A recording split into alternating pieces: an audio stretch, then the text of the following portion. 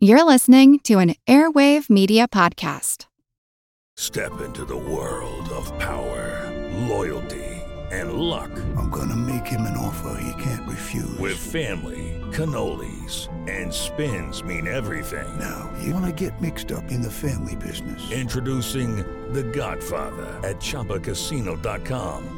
Test your luck in the shadowy world of The Godfather slot. Someday, I will call upon you to do a service for me. Play The Godfather now at ChumbaCasino.com. Welcome to the family. No purchase necessary. VGW Group. Void where prohibited by law. 18 plus. Terms and conditions apply.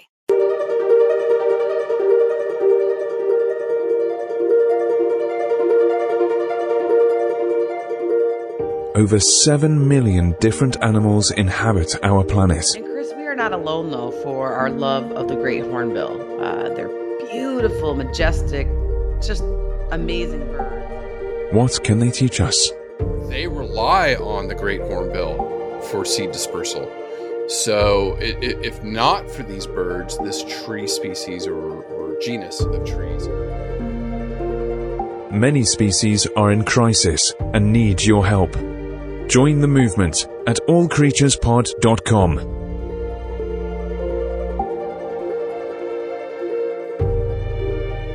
Welcome to All Creatures Podcast. This is Chris. And I'm Angie. So back to the birds. Yes? Yes! So excited for today's podcast. We get to be bird nerds today. Yay! Yeah, I know. We did the shoebill last, so I guess we're sticking with the obscure, weird beaks. You know, yes. the great hornbill. Yeah. Yes. The bigger, the better, right?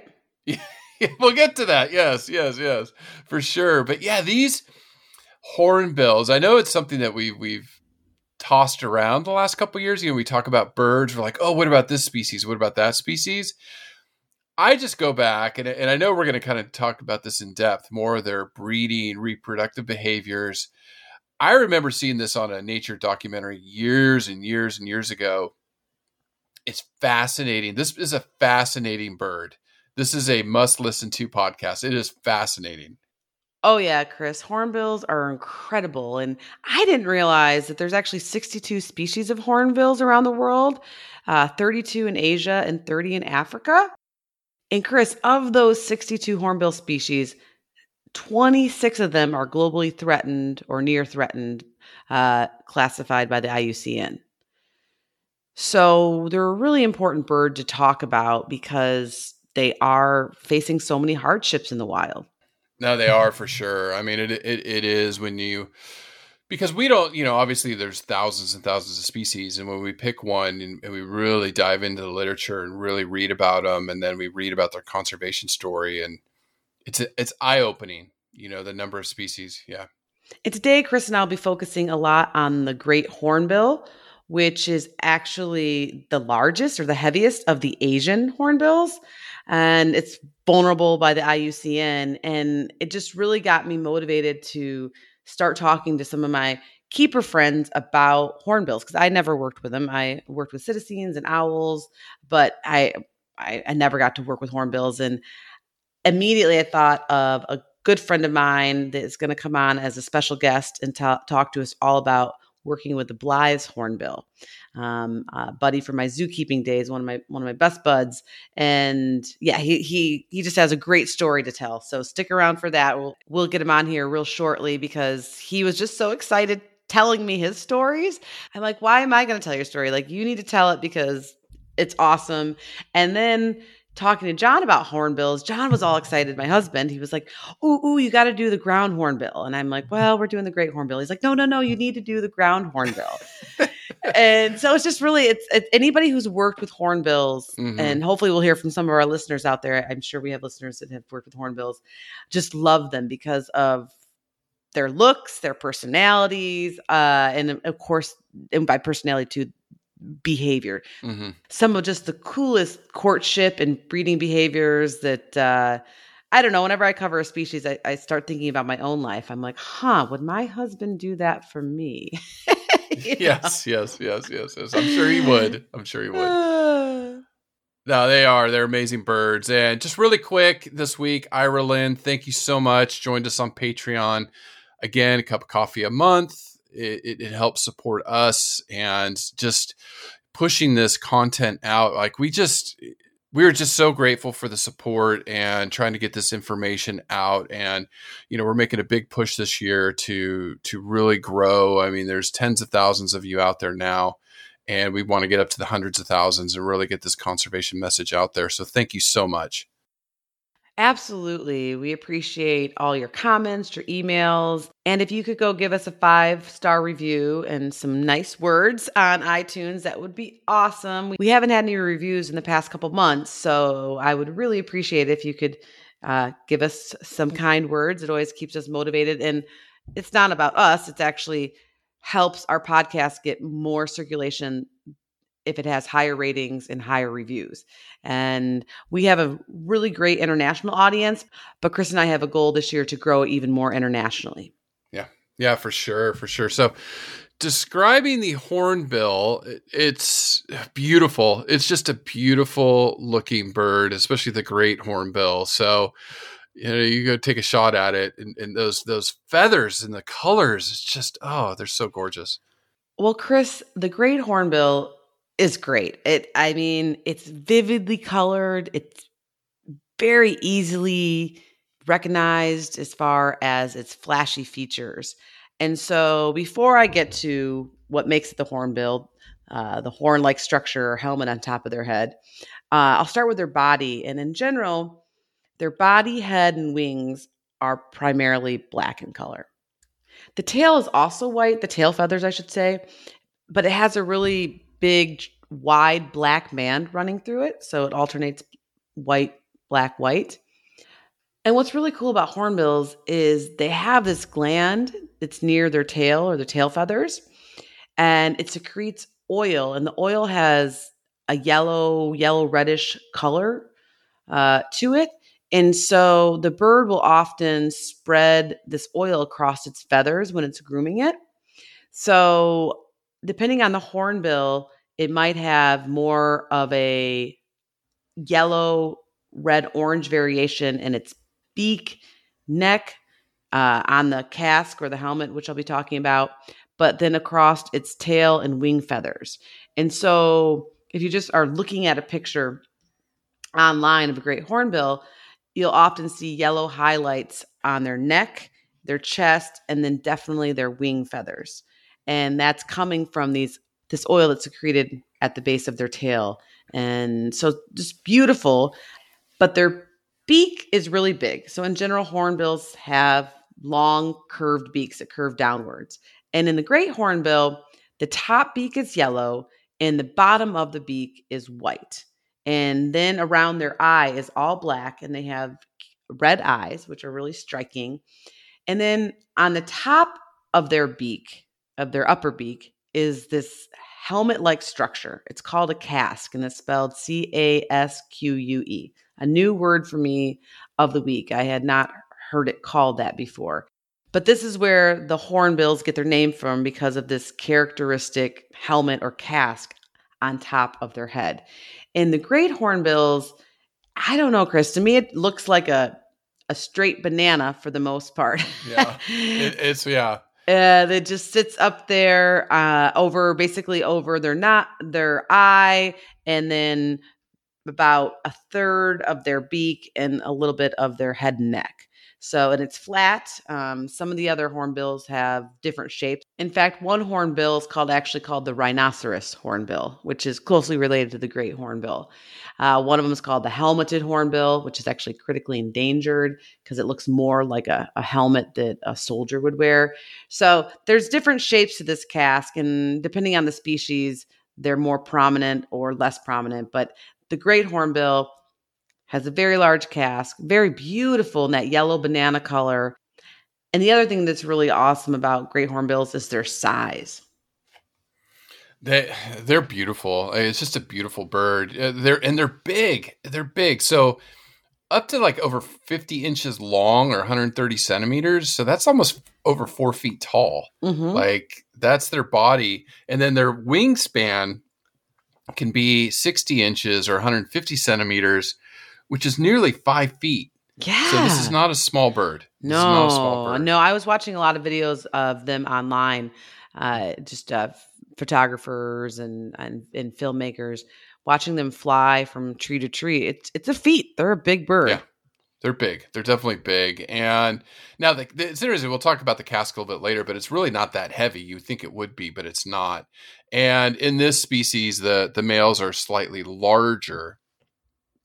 Now, hornbills range from Africa through Asia, and the great hornbill are found in really Southeast Asia and then parts of India. So you find them in not only India, but Bhutan, Nepal, the Indonesian island of Sumatra, Thailand, Vietnam, a little bit in China, live in these dense evergreen forests. And they can they found them ranging as high as 2,000 meters.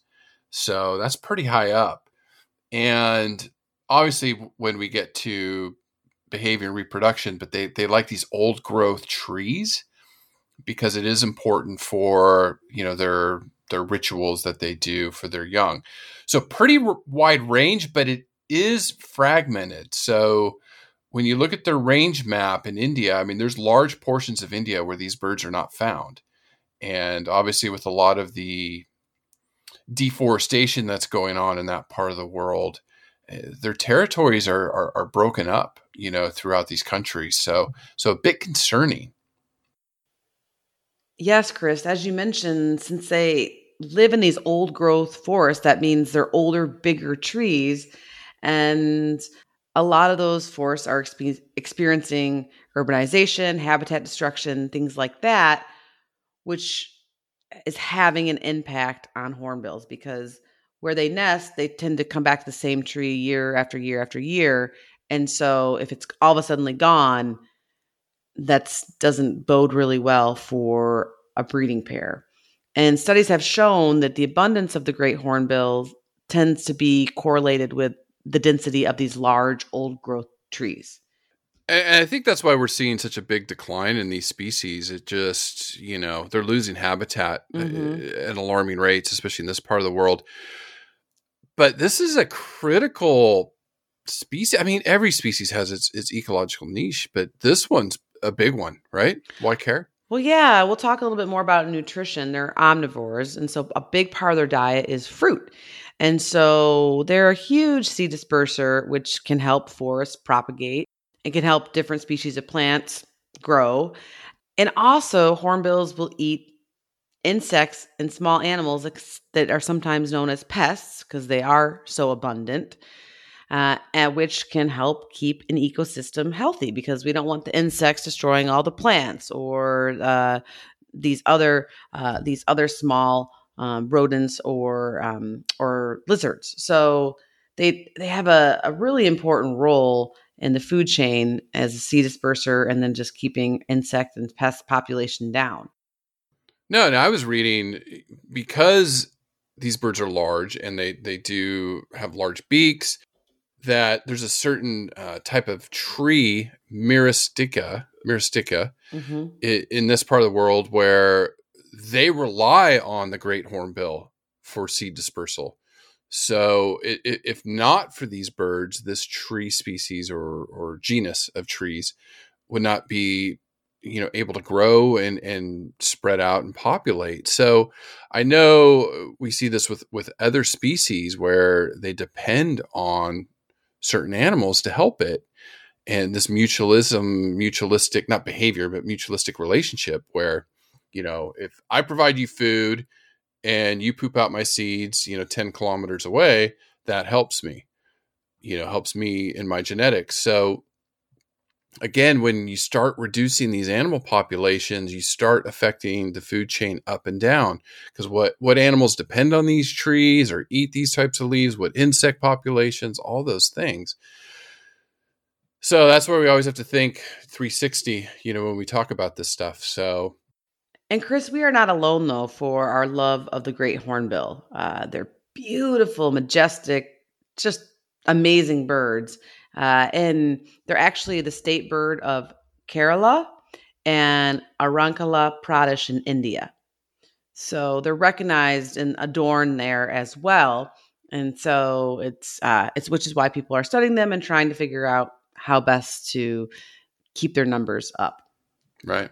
Right. Well, we do have a special guest that has worked with hornbills. I think you want to introduce him.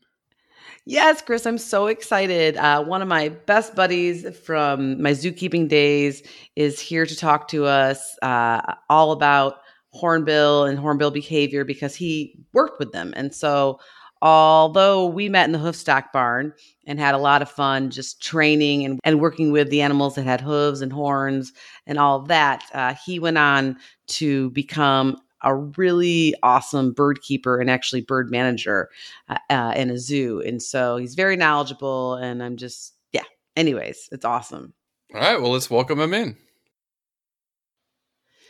And so I'm super excited to introduce our surprise guest, Mr. Andy Van Lan. How are you? I'm doing great. How are you guys doing? Good. Happy that you're here. Yeah. Thank you. Thank you for joining us. Yeah. It only took me, 2.5 years to ask you on my podcast? You just don't have enough birds on the podcast. That's the only thing I know about. So, Well, it's true. And one of our goals this year is to get more birds and reptiles on there and speak with more experts like yourself that have actually worked with hornbills. And when Chris and I discussed doing hornbills a few weeks ago, I instantly thought of you. I don't know if that's a compliment or not, but I think it's a compliment. And I texted you and said, Andy, I think you worked with hornbills. Is there anything cool I should know about them? And they're so cool that he couldn't text me back. He had to call me, I think 2 or 3 times. And I went into full stalker mode. That's awesome. Yeah. And so, anyways, yeah, it was awesome when you were on the phone. You were telling me the stories about the hornbills that you worked with, and you sounded like a kid at Christmas time. You were so excited to be sharing with me this awesome story, and that's when I was taking notes because I was going to share it with our guests on the podcast. And I said, no, I think you should tell the story.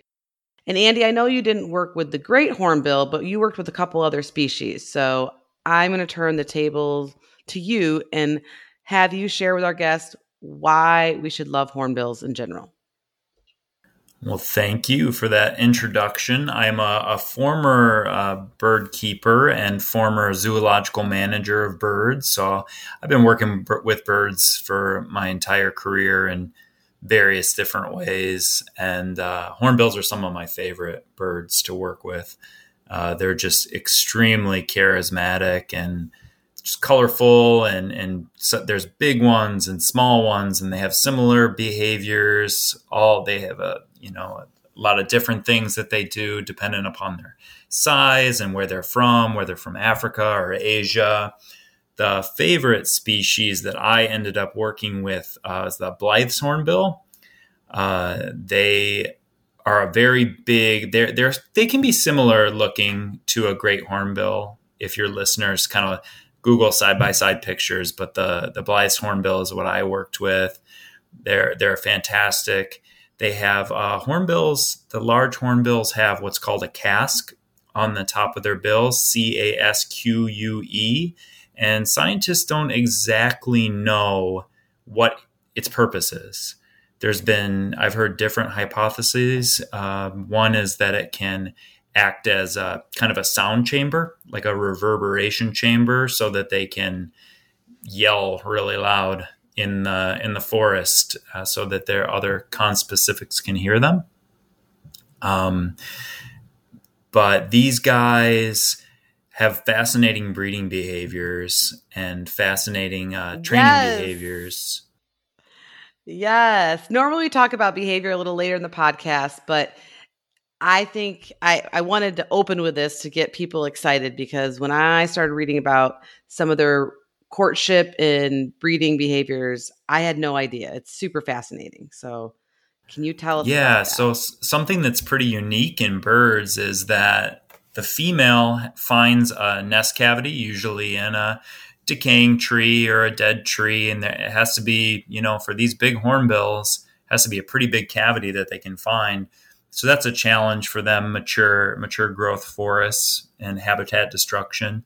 But the female will find this big nest cavity, and when she finds a suitable one, she will enter into it, and they will, male and the female, the pair will work together to, they call it mudding up the hole. So they take a mixture of mud and gross enough feces and just makes it into like a sticky paste. And they basically close up the entire hole behind her. So she's in the cavity, no claustrophobia here. And there's only a very small space for her to just stick the tip of her bill out. And that enables the male to feed her. So the entire time she stays in that cavity, the entire time she lays eggs and she sits on the eggs, she raises for the chicks. months, right? Yeah. At the zoo that I worked at, when we had these two hornbills, they were named Samson and Delilah. The male is bright orange. I know you guys can't see me on video, but I have bright orange hair, so we were really bonded. Me and Samson. And then Delilah has all black feathers with some beautiful blue skin around the eyes. So, yeah, that pair that I work with, Samson and Delilah, yes, Delilah every year would stay in that nest cavity. And ours was artificial, kind of a tree that was made out of gunite. I don't know. It's kind of like a zoo exhibit substance, kind of like cement. Can make fake stuff out of it. And she would stay in there for 2.5 months. So, that's a big chunk of the year. Long time. Where She doesn't come out to eat or go to the bathroom or anything. She's just in there. No, she does not. He's 100% responsible for her survival. And he's just very diligent. The male that I worked with, he was a great mate. He relished his feeding duties. He would always feed her before he ate anything. So he was a pretty good. I don't know. Is that how it goes with you and John? Yeah, well, I actually am relating here a little bit to these hornbills because the last trimester of my pregnancy, I pretty much holed up in my room with Netflix, and John would slip in there once a day to bring me ice cream and then leave quickly. Yeah, so this is. I feel like this is a very similar relationship. Mm-hmm. I think he would feed himself a bowl of ice cream first, though. I don't think I would get the first bowl. Yeah, so it was really cool to watch and to see and to hatch out and when the eggs hatch, she just continues to feed the chicks in there, and then they grow strong enough, and basically when they're ready to fledge, or what that word means is just leaving the nest, ready to fly or becoming more independent, then they all kind of burst out together as a big family, and it's a cool thing to see. They can have, in Blythe, the typical clutch or the amount of eggs was, I think, like 5 or 6 chicks, and they're not small birds. So it was pretty amazing, real tight in there at the end. Yeah. I can imagine. when they're growing, I can't even imagine what it was like being in there with that. No claustrophobia whatsoever. But one of the challenges as zookeepers that we had to deal with is that as nice as Samson was for most of the year, he became a territorial guy when his lady was in her nest cavity. And, certainly none of us can blame him. He's just doing what evolution programmed him to do to protect that area. And he was perfectly capable of protecting that area. So you would go in there to service the exhibit, which just means to clean up, take the old food out, put new food in, and you would get attacked. He would fly down to the ground and try to bite at your legs. He would, we had bamboo in there, and he would fly to the bamboo right at your head level, grab the bamboo and kind of peck at you. And if the bill is, in that species, it's almost as big as my arm, my forearm. It's not It's not an insignificant weapon that they've got there. So they could cause some serious damage to you. Did he ever hurt any keepers? He did. Yeah. Mostly, just some bruises or wounded pride, mostly. But well, that reminds me, one of my biggest nemesis at the zoo was a rooster that I worked with, and then those darn Muscovy ducks we used to work with. Do you remember those, Andy? What were their name? Huey and Dewey, very creatively. Yes. I was always like, if they kill me, throw me in an exhibit with like a different animal, so I look tougher. I don't want to go down by either a rooster or Muscovy ducks. So I couldn't even imagine a Blythe's hornbill. That's you don't want to be on the wrong side of that. No. Yeah, definitely. So, as a manager and as a keeper, we really had to troubleshoot because this is not good for the keepers, and it's not good for him too, these negative interactions, the bird. So, we troubleshooted and we came up with a operant conditioning plan to station train this bird during the servicing of the exhibit. I'm sure you've talked about that at some point on your podcast, but as a refresher, it's station training can mean using operant conditioning or positive reinforcement to get a bird or an animal to stay in one place in the exhibit that's designated through training so that they stay there and they're not aggressing you while you're servicing the exhibit. And how you do that is you try to get a reinforcer that's more reinforcing to him than attacking a keeper, which is a challenge. Sure. So especially during that time of year. Yeah. Yes, because just that chasing a human out of the exhibit, that's very reinforcing to him. So you got to pick something even better. So these hornbills they're omnivorous. I believe the majority of their diet is fruit. So that's the majority, but they will take small mice or lizards, pretty omnivorous bird. But Samson loved his fuzzy mouse. So the fuzzy mouse, meaning a small mouse, he loved that. It was very reinforcing to him. So we started up a protocol so that he had to stay on one branch, and we trained him to stay there while we were servicing the exhibit.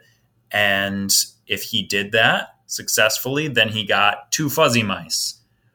And that was very reinforcing to him. And as soon as he got his mice, he'd take them down into his throat pouch. You can see pictures of the big kind of throat pouch if you take a look. And he would immediately fly over to the hole and feed the first one to Delilah. And then he'd keep the second one down himself. That's precious. I love that story. Yeah. He's a good bird. What a good boy, Samson. True love. He was a good. Yeah, I give you fuzzy mouse there, Angie. Yes, and on top of my ice cream. Yeah. There's no greater love than the gift of a fuzzy mouse. That's awesome. Yeah, that's so well. And when Andy first started telling me this story over the phone a couple days ago, he's being a little humble on the podcast, but he told me that this was his biggest training success throughout his career, because it was so important for the animal's health, for the keeper's health, and it was just such a rewarding experience. And Andy trained a lot of different animals, so from rhinos to takins to goats, where we started in the goat yard. Remember the good old days? So for him tell me that this was his So for Andy to tell me this was like his Emmy winning training moment really meant a lot to me, because as a keeper, you have those moments behind the scenes where an animal you've been working with using positive reinforcement for days, months, weeks, years even. And you have this breakthrough, and you feel like you want to win an Emmy, but really at the end of the day, everybody's like, oh, good, you're just doing your job. Yeah. But yeah, I think it's such a great story. So of course, training any animal, or especially for Andy, these hornbills is super rewarding.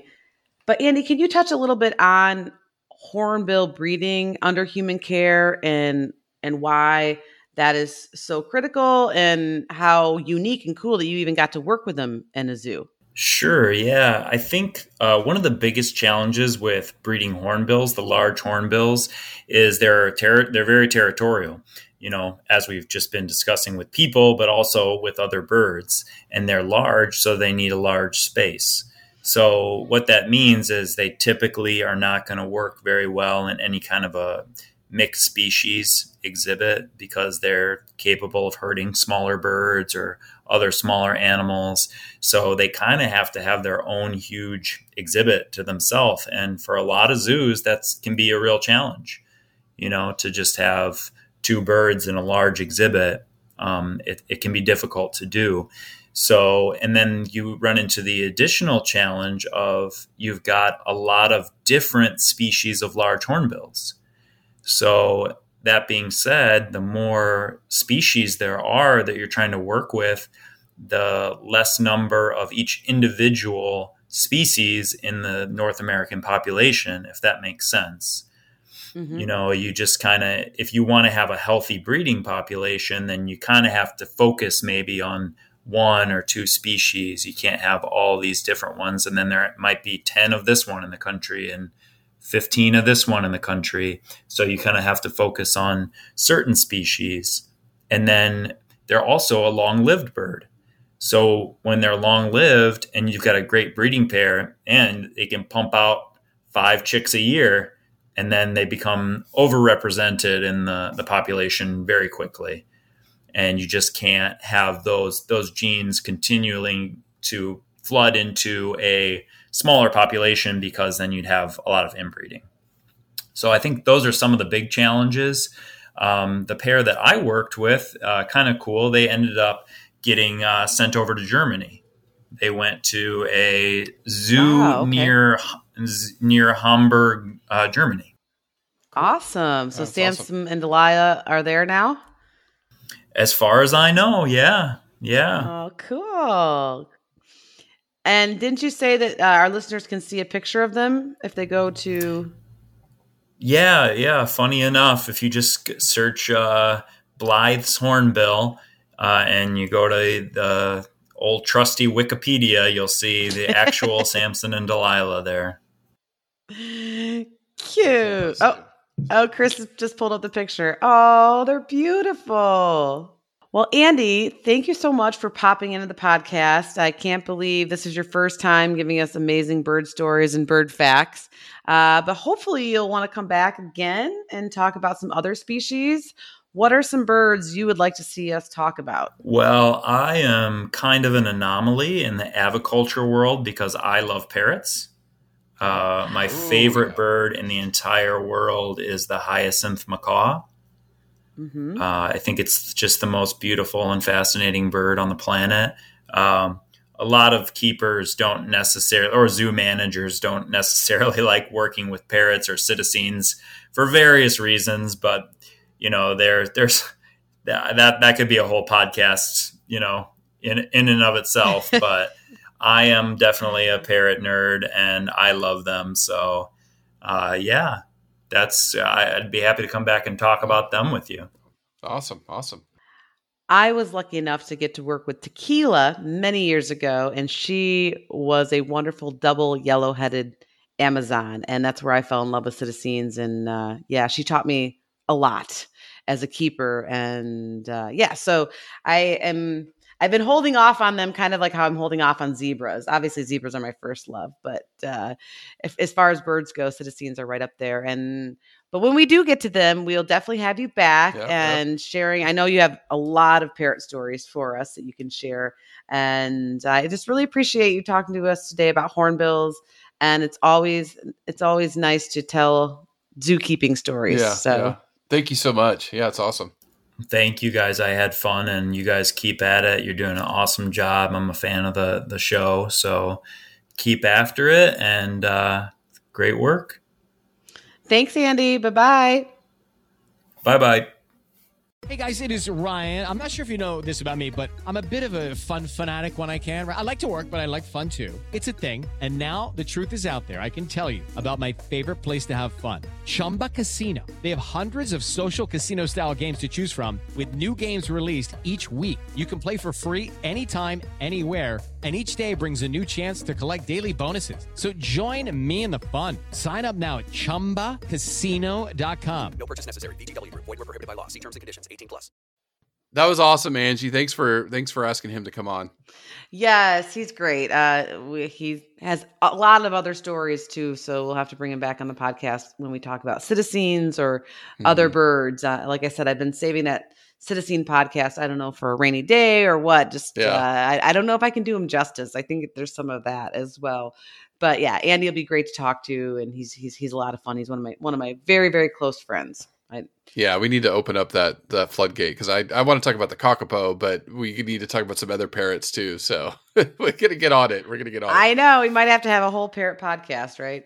Or hornbill with 63 species, right? Yeah, I know. Yeah, there's a lot of them. Well, speaking of that, so the great hornbill or hornbills, okay, all belong to the class of aves, which are the birds. So you're talking about 10,000 species. Now the order is Bucerotiformes. So that includes the hornbills, ground hornbills, the hoopos, and wood hoopos. So things you learn of different orders of animals. Yeah.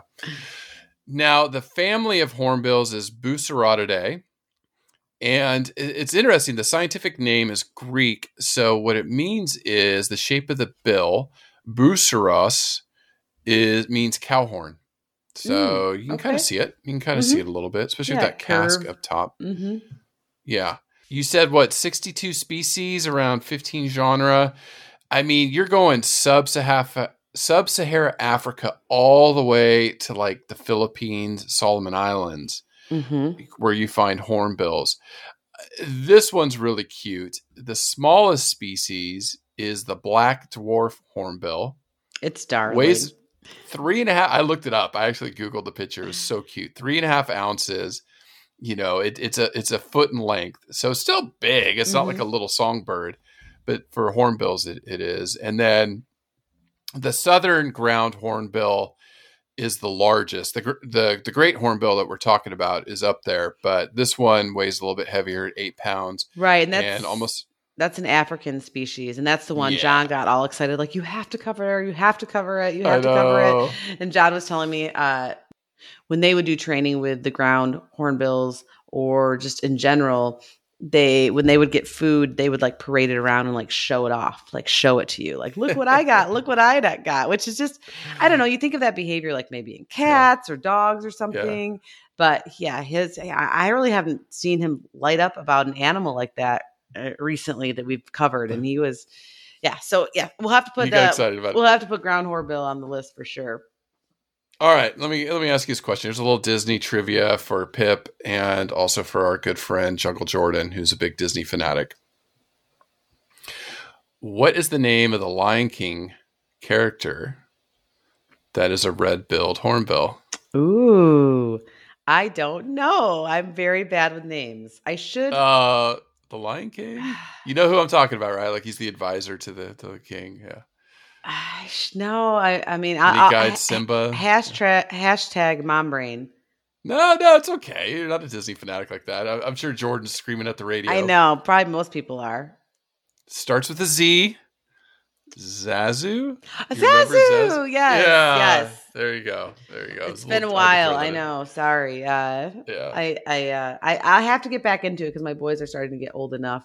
The last time they watched Lion King, they were a little bit nervous in the beginning. So I want to show them the newer one. And then I cannot wait until they're old enough to take them to the Broadway. I want to do Lion King on Broadway. Yes, the musical. But I think they need to be like 10 or 11 or something like that. Yeah, a little bit more. Well, there you go. That was I did that for Pip. So, all right. The genus of the great hornbill is Buceros. Okay, remember there's 15 of them, so this one's specific, the Buceros. So you do have the rhinoceros hornbill, the Rufous hornbill, and then the great hornbill, which their scientific name is Buceros bicornis. Single species now. They used to divide them into 2 subspecies. I mean, the ones near the Himalayas are like much bigger than the ones more southern, but they are just now one species, I think, with some DNA. Now, the evolution of hornbills is it's not very in depth. They don't have a lot of fossils. We do know a little bit about it. So, again, birds emerged during the Jurassic period, 160 million years ago. Been around a long time. The pelicaniforms, which we've talked about, the pelicans, I think the shoebill was part of that, emerged at the end of the Cretaceous period, 66 million years ago, which makes sense. Last great mass extinction. So that's when these really started to take off and became more modern birds. Now, what we know of hornbills, 35 million years ago, there was some ground hornbill, like John wanted us to talk about. They call it Protobuceros, probably the very first one, a carnivorous bird. They just don't have a lot of fossils. So they believe they emerged in Africa and then they spread out through Africa and into Asia. So that's kind of where they go. There's no data as far as when the great hornbill emerged, but you can imagine tens of thousands, if not hundreds of thousands of years ago is when this species emerged, at least, if not longer. Okay, so that's what we know of the hornbills. Very interesting fact. Can you think of another bird species in South America that's very similar? It's quiz mom brain. Sorry, Ange. Well, is it a toucan? Yeah. Yes. Because when I was looking at through photos and a couple toucan photos came up, and so I was wondering how closely related they were to the toucan. Not at all. Not very closely related. Interesting. It is the toucans with the very large bills. A great example of convergent evolution, where 2 different species or types of birds have emerged with similar ecological niches, even though they're on opposite ends of the planet. So toucans are in Central and South America. They developed these large bills, very similar feeding patterns, things like that. And they both nest in cavities. So we'll maybe do toucan in a year or something, and go back to the hornbill. Yeah, and I've spent a lot of time in Central and South America.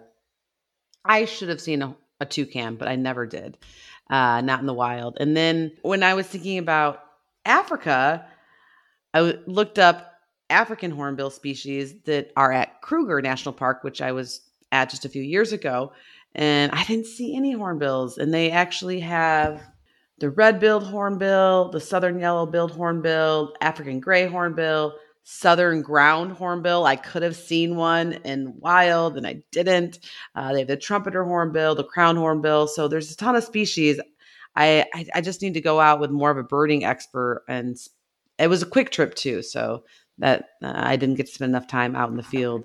But I'm kicking myself. I'm like, oh, that would have been amazing to see some of those in the wild, especially after watching all these videos of wild great hornbills doing their thing. I'm pumped. Well, that's why, thank you to Jesse. I mean, turning me on into bird watching. Like you have a list. Jesse has a list when we go out. He's like, I want to see this bird today. And he usually doesn't because he's out so much and he's trying to find the elusive one. So when you do go out and see them, like I saw that every time I go to Sanctuary Mountain, I'm like, okay, I'm going to see a kaka today. That's all I care about. Or my robins, because they're always perched above my head. Last time I was out, I had the New Zealand fantail dancing around me. So this weekend when I go out, I'm going to go and try to find a new bird species, look it up and identify it. But yeah, that would be really cool. Speaking of South America, if you would have lived here a few million years ago, there's a bird you probably would not have ever wanted to run into. So I haven't done my ancient animals in a while. Well, after talking to Andy, I'm thinking a breeding male great hornbill. Well, yeah, that's true too. Well, this thing must have been really aggressive because the museum there on Florida's campus has one of these. I don't know if you remember those when you go through the fossil collection and you look. Oh, I can picture it, but I don't know the name. That beak. Yeah, that's what made me think of this. The hornbills did. They were called terror birds. Yes, the terror bird. Mm-hmm. Yes. These stood almost 10 feet tall, had these razor sharp, massive beaks. They're called pharosaurids. Look it up. Carnivorous birds. Their beaks could sever the spinal cord of a horse with one blow. Wow. They were so strong. That's crazy.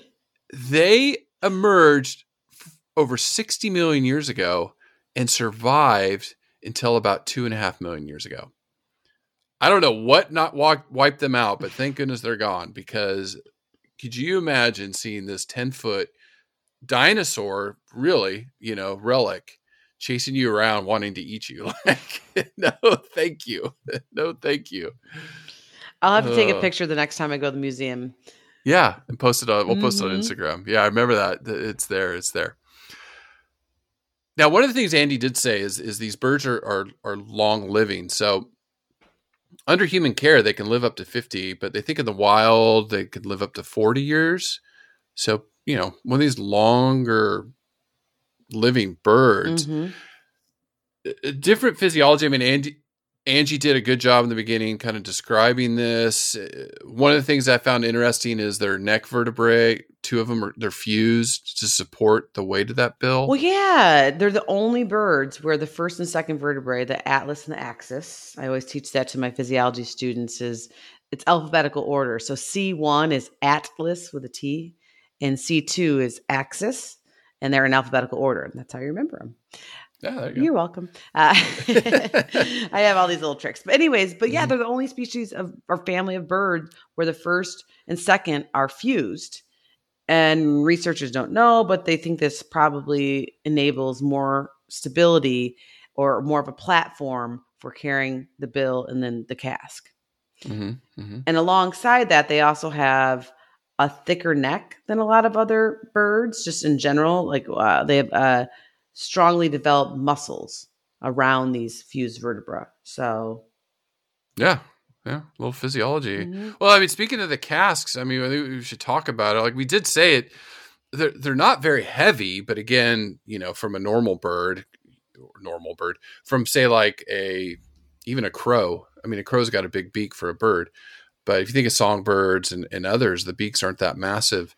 Right. Yeah. And they have a really long curved beak. And then of course that cask on top of their head, which is just impressive. It's very, very prominent. It's bright yellow, and it's basically U-shaped when viewed from the front. And the top is concave. And their Latin name is bicornus, or two-horned, because basically it kind of curves up and almost looks like 2 bananas, long bananas on each side, for lack of better description. And there's a little bit different coloration in the casque between male and female hornbills. In the female, the back or the posterior portion of the casque is going to be like a little bit more reddish, whereas the back underside of the males is going to be black. So it looks heavy, and I mean, obviously it is adding weight to a bird that needs to fly, but it's made up of these thin-walled, like hollow cells. So it's not super, super heavy, except for there is one species that's really unique. The helmeted hornbill actually has it's not hollow. The casque, it's filled with what they call like an ivory substance, which is it's not ivory like we think of, but unfortunately, this ivory like dense substance that's found in the helmeted hornbill's casque, say that 3 times, helmeted hornbill's casque, is highly sought after, and they are critically endangered. Right. It is. I'm talking about conservation. Well, I read some of the things like I was like, okay, what's the purpose of this? Why do they have this? They say it can act as like a counterweight. So when they're hammering, like especially when we're talking about like hollows for nesting, it helps them. They think the large beak it has to do with their diet. So like Andy talked about what they eat, they're frutivores, a lot of them. They eat a lot of fruit. So that large bill helps them. Then they talked about sexual selection and pressures where the males with larger casks are more sexually mature, right? So they're selected more often. So again, with them, the size does matter, where a larger cask, the female's like, ooh, you're healthier, you're more robust. I'm going to mate with you. So my offspring are healthy and robust. So that's where they think this cask developed in the great hornbill, and probably other hornbills to, make them so big. And then getting a little ahead of myself with behavior is males will often butt their casks. Say that 3 times, butt their casks. During breeding season as a show of dominance and to compete for females. So bigger is better in that term too. But if you haven't already, you should go to our show notes and check out a photo of these great hornbills. So Chris and I are describing the cask, and I don't think we're doing it justice because it's beautiful. It really is beautiful. It's an interesting headpiece and definitely has some importance, but it still has researchers scratching their head exactly on why. But what is also very unique about hornbills in general, which John mentioned when we started talking about ground hornbills, are their eyelashes. Oh, yeah. Really long, yeah. And so in the gray hornbill, the eyelashes are, in my opinion, they're pretty, but average more or less. But the ground hornbill, that's what John, he's like, you got to Google that. And so sure enough, I did. And these eyelashes on the southern ground hornbill, they look like the fake ones that women will wear, and that are, but even more than that, like thicker than that. They're just impressive. So I thought that was really cool because all the hornbills have them, and they're definitely more prominent than other species. In fact, I don't know if other species have eyelashes, so it might be another thing that sets them in a unique category compared to other families of birds. Yeah, and you think where they live, I mean, kind of like drier, dustier climate. So eyelashes help keep stuff out of our eyes, any dust and dirt, where the great hornbills in these like forest, tropical / boreal or whatever that is, higher elevation forests. So yeah, that's interesting. That's really interesting. Now, Andy already talked a little bit about diet. I mean, they're specialists in frugivores. They eat a lot of fruit. They can metabolize that low protein that's in fruit. It's by far their favorite food, but like he said, they do eat other things. So great hornbills as well will eat snakes, rodents, insects, lizards, things like that.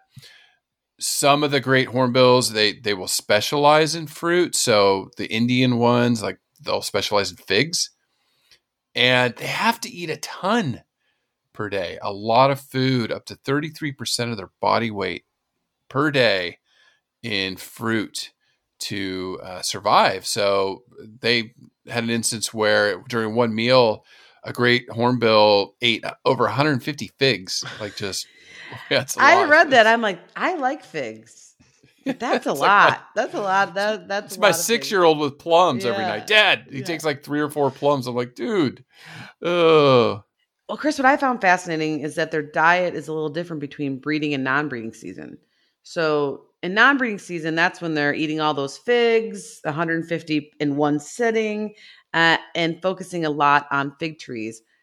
But during the breeding season, the great hornbills will forage on higher fat fruits and nuts. And so they're known to eat nutmeg and other lipid-rich fruits that are available throughout the year, but they're more available during breeding season and higher in fat, which is probably helpful for the female that the male's taking care of, and also for himself, right? Yeah. Well, she just sitting. Well, we're gonna get to that. Yeah. So before we get to that, real quick, no real predators for this bird. They're up in the canopies, pretty well protected, except humans. Humans do hunt them for meat, their feathers, their casque. So that is their main threat is us. Now with habitat destruction, that has helped drive the great hornbill towards extinction. So we'll get to that in conservation, but behavior, reproduction, always fascinating with birds. I know Andy covered some of it, but what else is out there for these animals? Great hornbills are active during the day and night, searching for food. They don't migrate. And what is super fascinating is I was watching videos of them flying, and they have that long wingspan, but they're such a big bird that the wing beats are really heavy, and you can hear them flying. And some people say that the sound of a great hornbill flying is like a train starting up. Like it's so loud because they're so big and heavy, for lack of better terms. They're a pretty social bird. They're either going to be hanging out. And in regards to their social behavior, great hornbills are usually seen hanging out with small groups. Of course, they're breeding pair during breeding season. But they will congregate in large communal roosts, especially at nighttime, that might contain hundreds of individuals if the population's that big. But otherwise, they'll just hang out with a few great hornbills in small parties and or breeding pair. So a semi-social bird, and definitely they have that communal roosting behavior. And as far as their vocalization goes, I'm kicking myself. I was going to make Andy do a vocalization because he was telling me that when Samson would feed Delilah the fuzzy mouse, he was so proud of himself that he would do this very loud vocalization. And I told Andy I was going to make him do it on the podcast, but I forgot because I was just so enthralled by his story and so happy to see him. But he also, for the record, said he would not do that. He said he would just laugh in my face. He said, because they make these really loud, crackling, roaring sounds. And so here's an example, I guess, of a roaring, almost like a barking sound.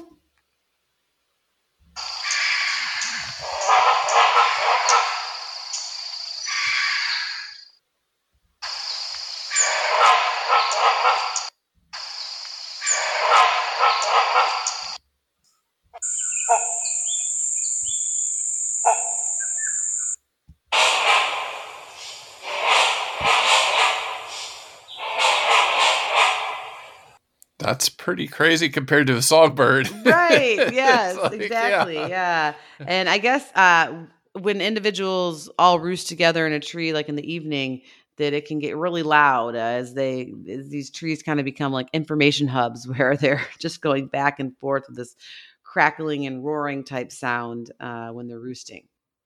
And then I know Andy talked a little bit about the tree stuff and locking her away, and we have some good jokes about that. But anything you got to add to that? Because that is so iconic of this species, this family of birds. It is an incredible strategy.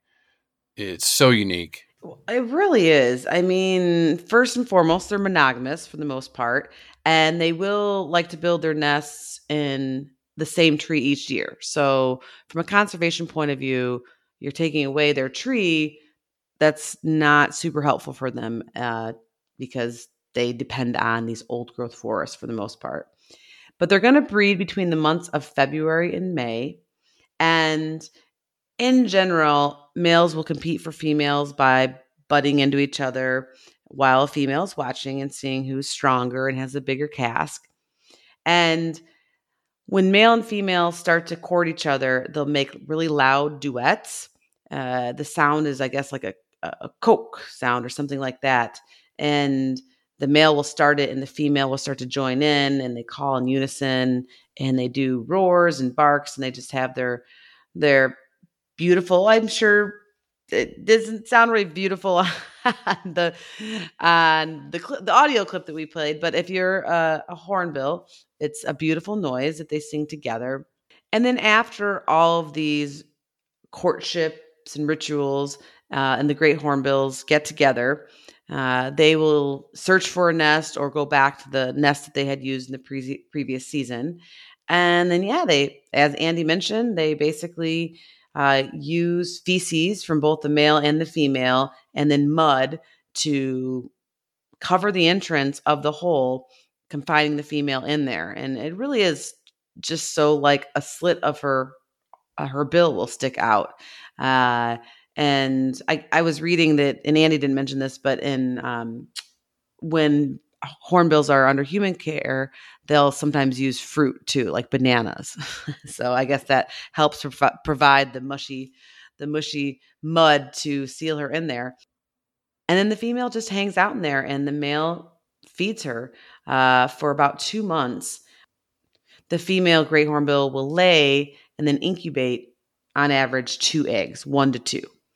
And we didn't mention nutrition, but hornbills typically get all of their water from the fruit that they eat. So he doesn't have to bring her water. He just brings her food, and she can get enough water from that. But she just stays in there, and she actually goes through a complete molt. So she loses all of her feathers, and they all grow back while she's sitting there incubating these eggs. However, even though the great hornbill's nest cavity is made from feces, she'll actually use the hole to defecate, the slit to defecate outside. So she doesn't want to mess up her cavity too much, which that makes sense. So it's like when you were locked in your room, you used the restroom, I assume. Exactly. John brought you food and ice cream. Yeah. Yes, luckily I have a bathroom in there, so I didn't have to stick my hiney out the door or anything. So that's good. God, yeah. He loves me. He would have cleaned it up, but Yeah. But what's really fascinating is this, in a different species of hornbill called the rufous hornbill, which we talked a little bit about earlier. Other males, non-breeding males, will actually help feed the female while she's incubating her eggs. And I didn't get that kind of help. I wish I had other people. Yeah. Some other gentlemen bringing me other flavors. I don't think John would like that. Yeah. Well, actually, he probably wouldn't mind because he doesn't always like to go out for those yogurt runs late at night. I'd always crave frozen yogurt. But so that's not in the great hornbill, but other ones, she gets a lot of help. But the male works hard, and the male works so hard that he may actually exhaust himself taking care of the female during this process and die. So what does she do? That's my question. What does she do? Like, she's toast. If she has no feathers, she's definitely toast. Right. So if he dies, if he doesn't bring her food and he dies because he's so exhausted, then she dies, and her babies and her chicks that are in there growing die. So it's a really fascinating evolutionary strategy, and I wanted to read more on it. I didn't have time. So if we have any hornbill experts out there listening, I mean, I know of course they're not going to know the answer, but it's just a lot of trust. And I mean, you're part. Here's this. We talk about deadbeat dads or make jokes about deadbeat dads on the podcast. Well, the hornbill is like the dad of the century in my book, right? I mean, my goodness. Well, I'm sitting there thinking your husband's bringing you ice cream in the room, and he's being Mr. Cassowary dad with your other two. Right. Get ready to lay the third egg that he's going to take care of, Mr. Cassowary over there. Yeah, so it's just I know, really impressive. And I mean, but I do think John can maybe relate to the exhaustion part about taking care of. Although it's all of us, right? We all take care of each other. But back to the great hornbill. So the egg incubation period is only about 38 to 40 days. And the chicks are hatched, and they stay in there as like a family group for about 5 weeks. So then the male has to feed her and the chicks, right? So he's bringing even more food, the poor guy. And different than the Blythe's hornbills, which Andy was talking about, in the great hornbill, the female will actually leave the cavity before the chicks. So when the chicks are about 5 weeks old, the female will leave. And for the next couple of weeks, as the chicks are growing, the male and the female will provide food for them because it's just, they need so much. And the young will actually reseal themselves back in there because the mom has broken out and opened up the hole. So the chicks they have instinct to then cover the whole back up, which is just fascinating, right? Because they're only like 5 weeks old at this time. So then roughly around 7, 8, 9 weeks of age, the great hornbill chicks will emerge, and the parents continue to feed them until they're about 15 weeks old. So, and they're getting bigger and stronger, and the parents just keep feeding them. And that's both mom and dad. I mean, parents of the year over here. And when I forgot to mention too, that when the young are born, they don't have a casque. And so it slowly develops over time, and it becomes its prominent yellow, gorgeous bicornus shape when they're about 5 years old. And as you mentioned, Chris, earlier, that's probably helps them with breeding and knowing who is more mature and of breeding age and things like that.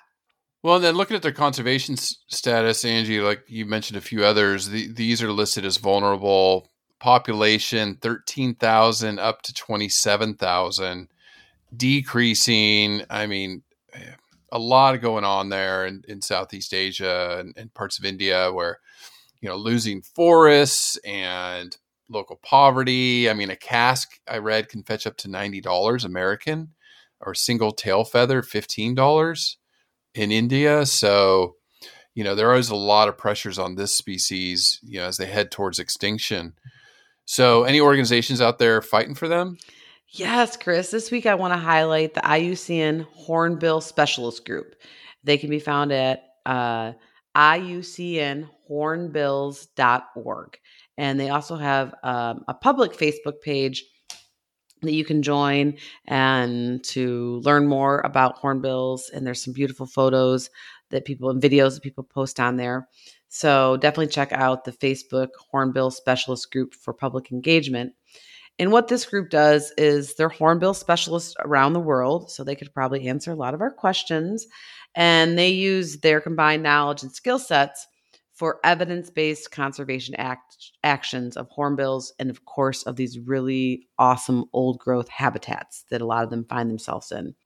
And to do this, the Hornbill Specialist Group works with a lot of partners, a Hornbill Research Foundation, Disney's Animal and Science and Environment Foundation that gives back a lot of money to research. So just several groups, they all team up and work together to fight for the species in Asia and in Africa by partnering up with stakeholders and scientists and do research and also help educate the public.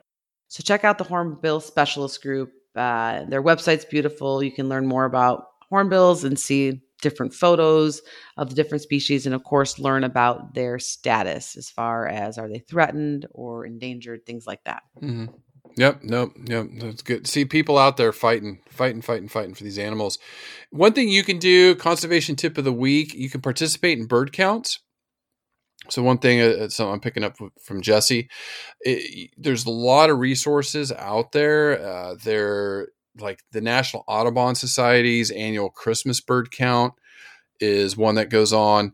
The Cornell Laboratory of Ornithology has Project Feeder Watch. They also have really good bird watching apps that I use. Merlin ID is one. Even Australia, BirdLife Australia has created the Aussie Backyard Bird Count app. So wherever you are in the world, you can participate in bird counts. You can look up in your country if there's apps or anything you can do. So when you're out, you can go and pull up the app and say, "Oh, I think of Pip all the time. She sees robins." You can go in there and click robin. Oh, I don't know what that is. Let me pull up this ID app, and you can identify the bird. Amazing stuff out there now at our fingertips. So there you go. You can help these researchers, see where these birds are and have some fun doing it. So yeah. Awesome. There's a really fun species. It just makes me want to cover more birds, especially that ground hornbill, right? And I just appreciate everyone tuning in, and especially my buddy Andy for coming on. So a big thank you to him, and a thank you to everyone out there listening. And then stay tuned next week for another episode. Take care. Bye-bye. Listen, learn, share. Join the movement at allcreaturespod.com. With the Lucky Land Slots, you can get lucky just about anywhere. This is your captain speaking. We've got clear runway and the weather's fine, but we're just going to circle up here a while and get lucky. No, nothing like that. It's just these cash prizes add up quick. So I suggest you sit back, keep your tray table upright, and start getting lucky. Play for free at LuckyLandSlots.com. Are you feeling lucky? No purchase necessary. Void where prohibited by law. 18+ terms and conditions apply. See website for details.